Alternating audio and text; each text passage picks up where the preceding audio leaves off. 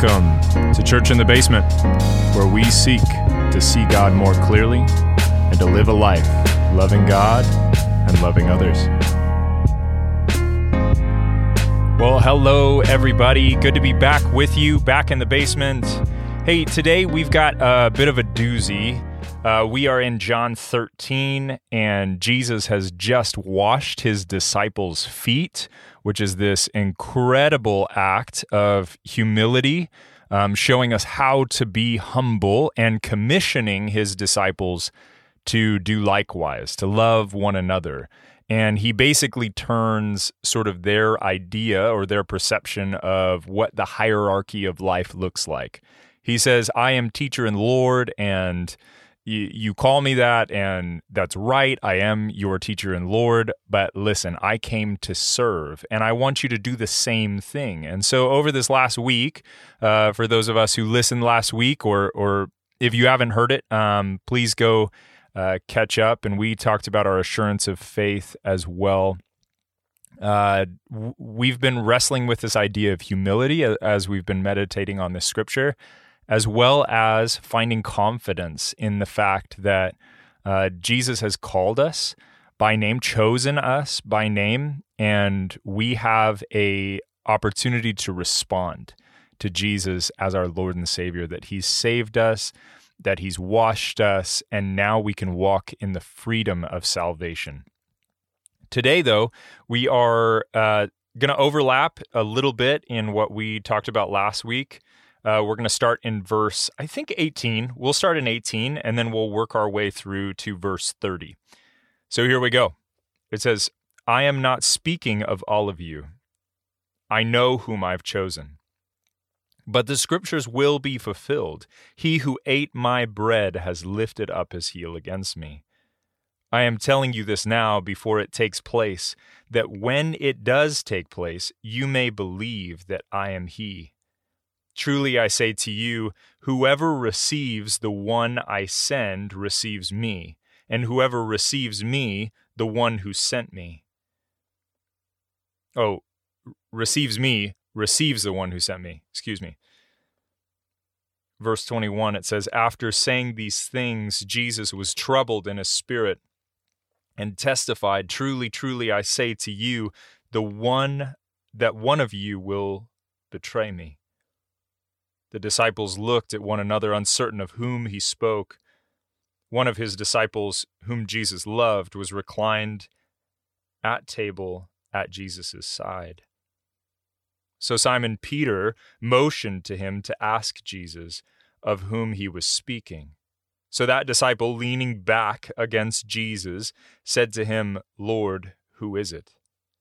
Jesus answered, it is he to whom I will give this morsel of bread when I have dipped it.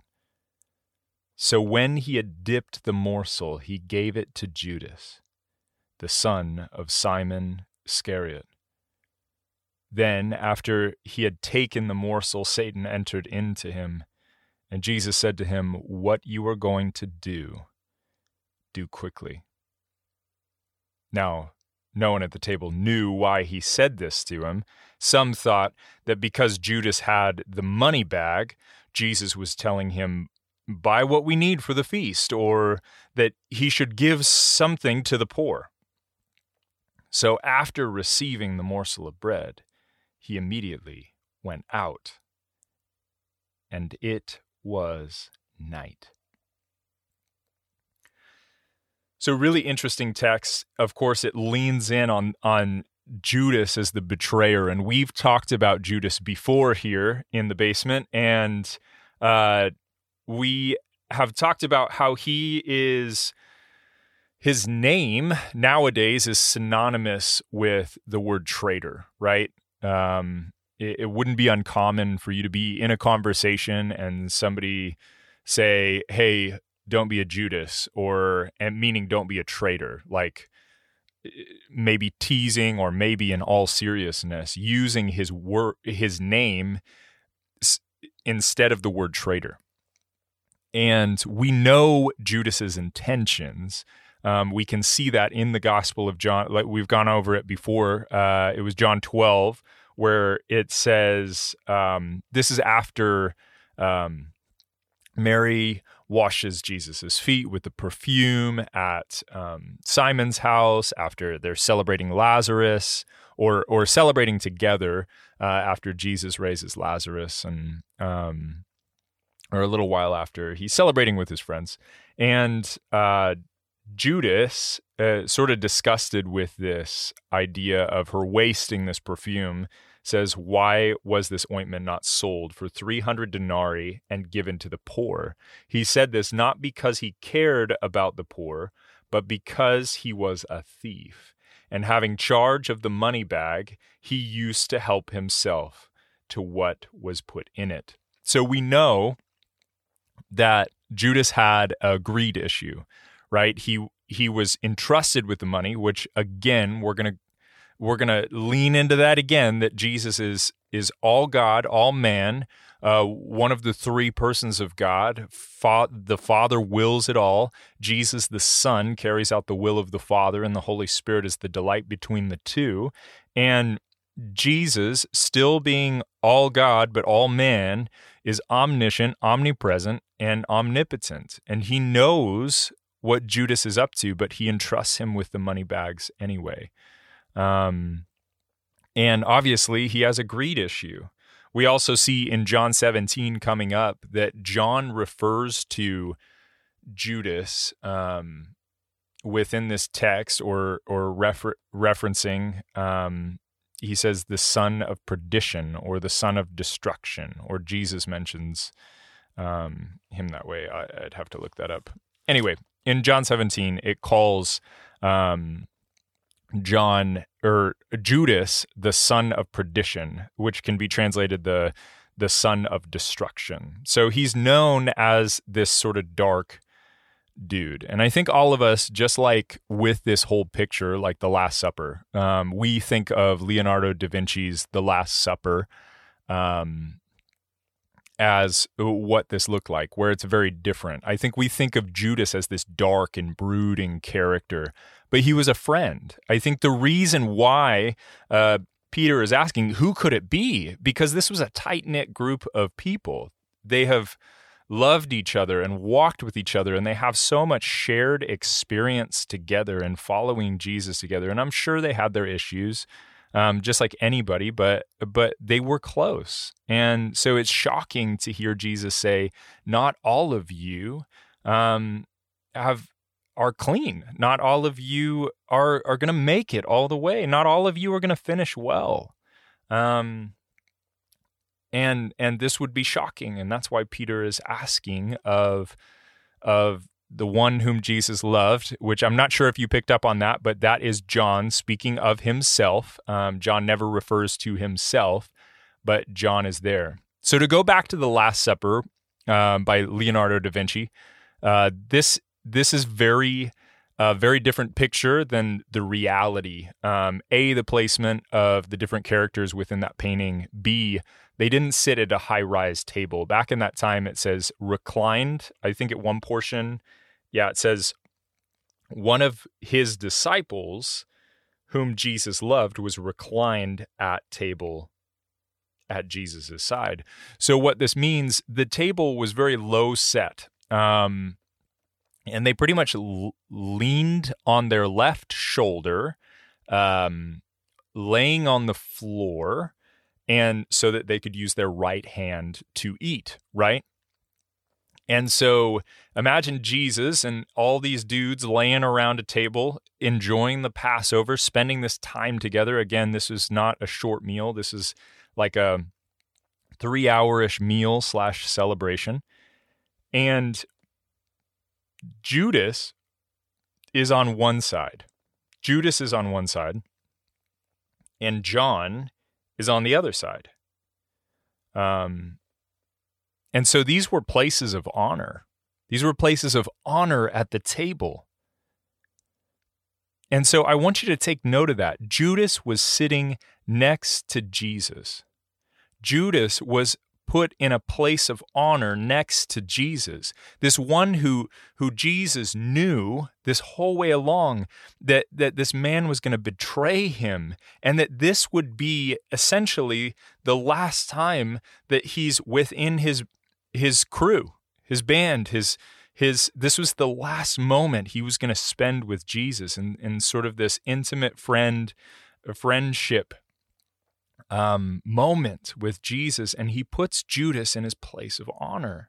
If that doesn't raise any flags saying Jesus had some form of care and love for this guy, I don't know what will. But then it goes even further, that as Peter is inquiring of who this betrayer may be, Jesus answers and says, "It is he whom I will give this morsel of bread when I have dipped it."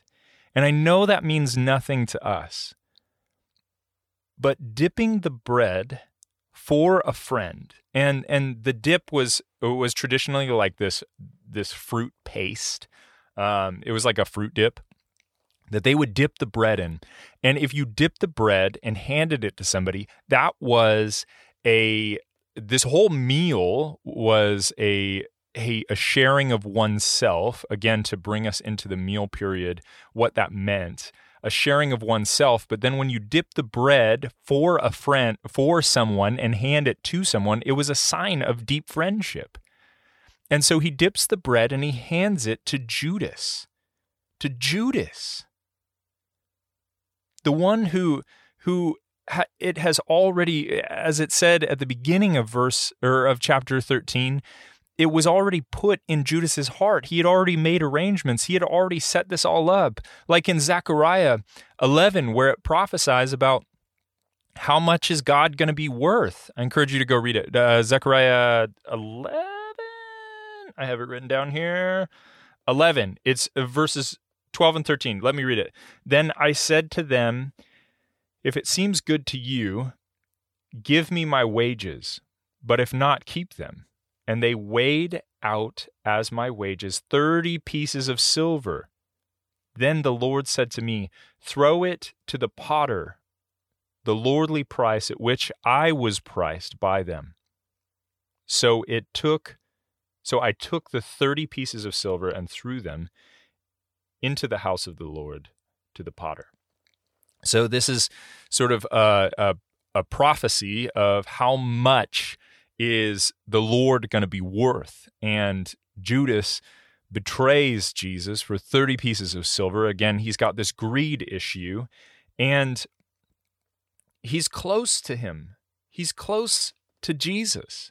But Jesus, despite this, is holding him in this place of honor. He's saying to the other disciples, I call him friend, despite what's going to happen. He's literally saying somebody is going to betray me, but I am going to show him friendship before he does.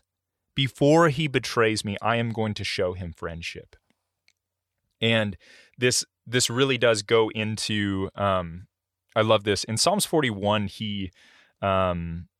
it's the scripture that Jesus is quoting in verse 18 here, where it says, I'm not speaking of all of you. I know whom I have chosen, but the scripture will be fulfilled. He who ate my bread has lifted his heel against me. This is from Psalms 41, and it's talking about a guy by the name of Ahithophel. And this guy was a trusted advisor and friend of David. And with his whole issue with Absalom, Ahithophel, instead of taking David's side, he sides with Absalom because he sort of had his own plans and his own agendas, very similar to Judas, right? But when David writes about this whole issue being betrayed by his friend, he says, even my close friends, this is Psalms 41, verse 9, even my close friends in whom I trusted, who ate my bread, has lifted his heel against me. To go even further, in Psalms 55, it says, For it is not an enemy who taunts me. Then I could bear it. It is not an adversary who deals insolently with me. Then I could hide from him. But it is you, a man, my equal, my companion, my familiar friend. We used to take sweet counsel together. Within God's house, we walked in the throng. Let death steal over them. Let them go down to Sheol alive, for evil is in their dwelling place and in their heart. So we can see this passionate love that, and by passionate, I mean just a deep friendship and love for I have trouble with this guy's name, Ahithophel, from David, as he speaks of him as so close and a friend, and it's so hard to bear this. And I've been asking this question every single day for the last little bit, because I'm just floored by Jesus in this moment. I don't understand how a omniscient, omnipresent, omnipotent God who knew from the start as he chose Judas. I know he was fulfilling scriptures like Zechariah, and all of this stuff needed to be fulfilled. But we see the extent of his love for Judas despite him being the son of perdition, the son of destruction. We see in the midst of this, Jesus washes Judas's feet. He sits him next to him at the meal where they're celebrating the Passover. This is a long meal. This is a long couple of years of ministry, and he's walking with this guy daily. He dips the bread and he hands it to him as the final moment before Satan enters into him to go and betray Jesus. And this is the final hour that he gets to have with Judas, and he is extending every form of love that he can. And even when Satan enters in, he says, go and do it quickly. Can you hear in his voice his love for Judas? And I've been pondering this. God, how on earth did you love Judas? How did you love him? How, in knowing what he was going to do, how did you look him in the eye every single day? Because we as human beings have a hard time with this. And it's a big deal.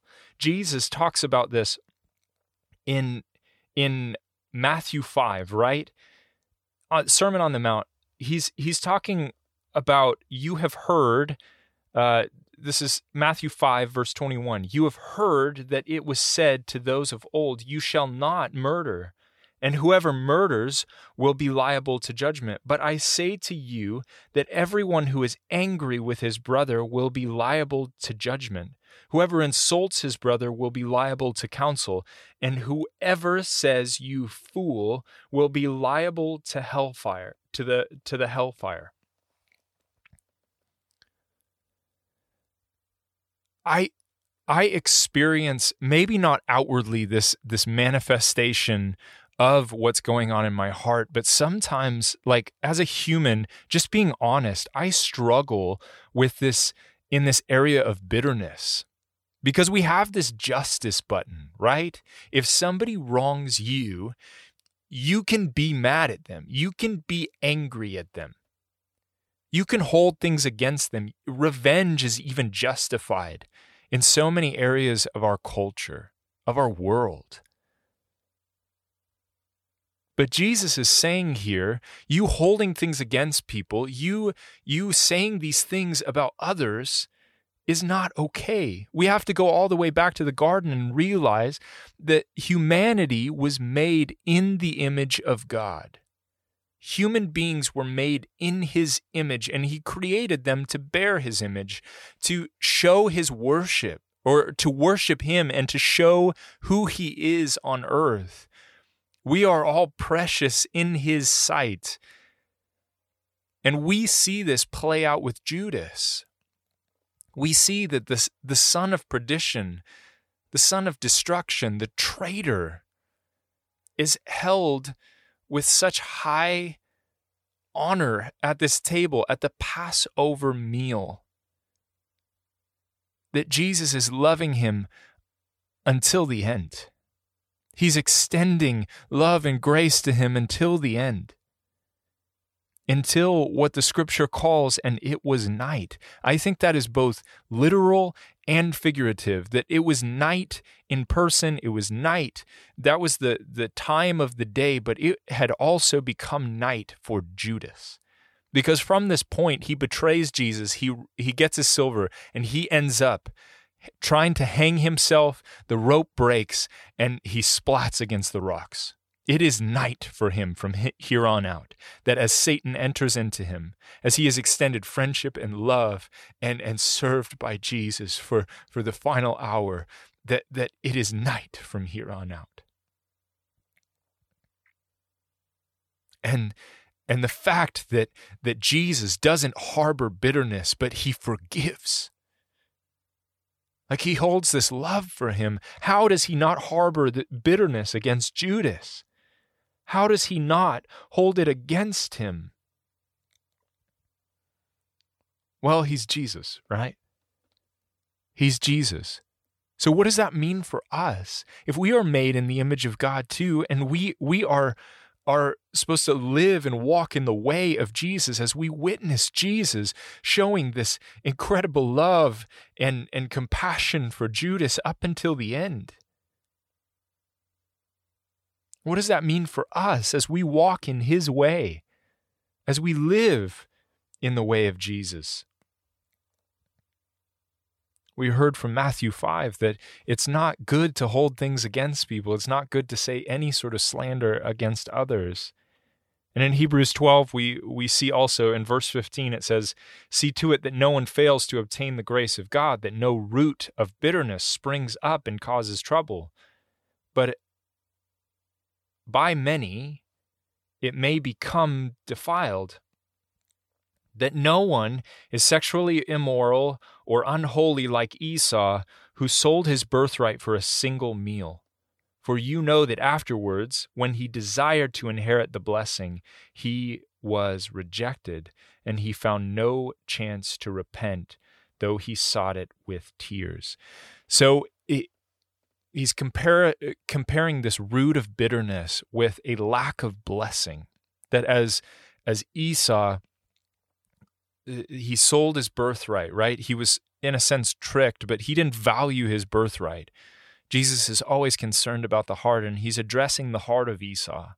And if we have this heart of Esau, that we're just flippant about this idea of being bitter and holding things against people, we are in a sense not going to receive the blessing that Jesus has for us, that God has for us, that his Spirit has for us. So with this blessing in store of living in the fullness and the freedom of salvation sort of at stake here. Not that we're not saved. We are saved. Our sins have been dealt with. But we are guilty of hellfire. We are guilty if we hold things against people and we let bitterness root in our heart. We are guilty of hellfire, and we are losing a blessing that we could be having in Christ Jesus, in the person of Jesus. So how do we practically apply this? It says in Ephesians 4, "And do not grieve the Holy Spirit of God, to whom you were sealed for the day of redemption. Let all bitterness and wrath and anger and clamor and slander be put away from you, along with all malice. Be kind to one another, tender-hearted, forgiving one another, as God in Christ forgave you." As God in Christ forgave you. So that's the key. That's the key right there. It says, let all bitterness, wrath, anger, clamor, slander be put away from you. Okay, but how? Along with malice. But how? And then here's the key. In verse 32, it says, be kind to one another. What is kindness? Kindness is one of the fruits of the Spirit. Kindness. Invite the Holy Spirit into this process. When we see words like that, when we see the words that are the fruit of the Spirit, right? The things that the Spirit bears in our life, not our flesh, but the Spirit bear in our life, that immediately should trigger in our minds, oh, the Spirit needs to be involved in this. So invite the Spirit to help us. Invite the Spirit, God, would you grow kindness in me? Would you grow kindness in me? Being tender-hearted. Who softens the heart of men? Who softens the heart of men? God does. Invite God into this process. God, would you soften my heart? Forgiving one another. When it comes to forgiveness, I think what is very, very helpful is, of course, one of the parables. So as we wrap this up, I want to read this to you. It's in Matthew 18, verse 21. It says, then Peter came up and said to him, Lord, how often will my brother sin against me, and I forgive him? As many as 7 times? And Jesus said to him, I do not say to you 7 times, but 77 times. Therefore, the kingdom of heaven may be compared to a king who wishes to settle accounts with his servants.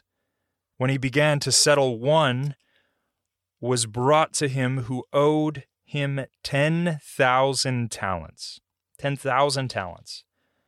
And since he could not pay, his master ordered him to be sold, with his wife and his children and all that he had, and payment to be made. So the servant fell on his knees, imploring him, have patience with me, and I will pay you everything. This was something he couldn't do, 10,000 talents. And out of pity for him, the master of that servant released him and forgave him the debt.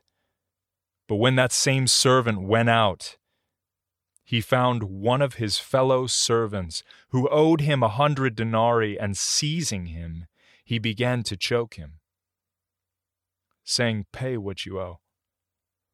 So his fellow servant fell down and pleaded with him, have patience with me, and I will pay you. He refused and went and put him in prison until he should pay the debt. When his fellow servants saw what had taken place, they were greatly distressed, and they went and reported to their master all that had taken place. Then his master summoned him and said to him, you wicked servant, I forgave you all that debt because you pleaded with me, and should not you have had mercy on your fellow servant as I had mercy on you? And in anger his master delivered him to the jailers until he should repay all his debts. So also my heavenly Father will do to every one of you if you do not forgive your brother from your heart. Forgiveness is painted in this picture. And back in Ephesians 4, we see it says, forgive one another as God in Christ forgave you. How do we forgive others? It's by witnessing the forgiveness that God has bestowed on us, how God has given us grace and mercy in spite of our shortcomings, how we have fallen short of the glory of God and rebelled against Him in everything that we are. And now when we come to Jesus and by His blood on the cross, Him dying in our place and His blood washing us clean, we can come and be in the presence of God and say, God, would you fill us? And would you perfect us? We have betrayed others. We have been betrayed. I'll tell you what, I have done so much repenting in this last week, going through these texts and meditating on this and trying to understand and wrap my head and my heart around these things. I have done so much repenting because the posture of my heart is wrong. And I see how God has forgiven me, and how come I can't forgive others? How come bitterness is so easily rooted in my heart? And it's so hard to uproot. It's so hard. If you think about a tree, how do you uproot a tree? Don't let it grow into something like a tree. Deal with it. Talk to them.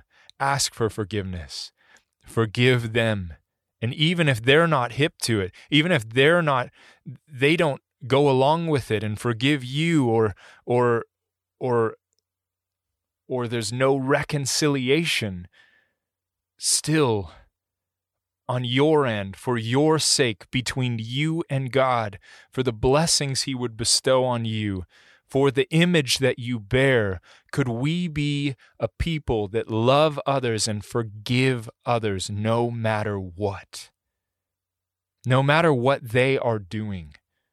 No matter what they're going to do, just like Jesus, loving Judas to the end, could we, in witnessing the love and grace of God, how despite us, He loves us and fills us and forgives us?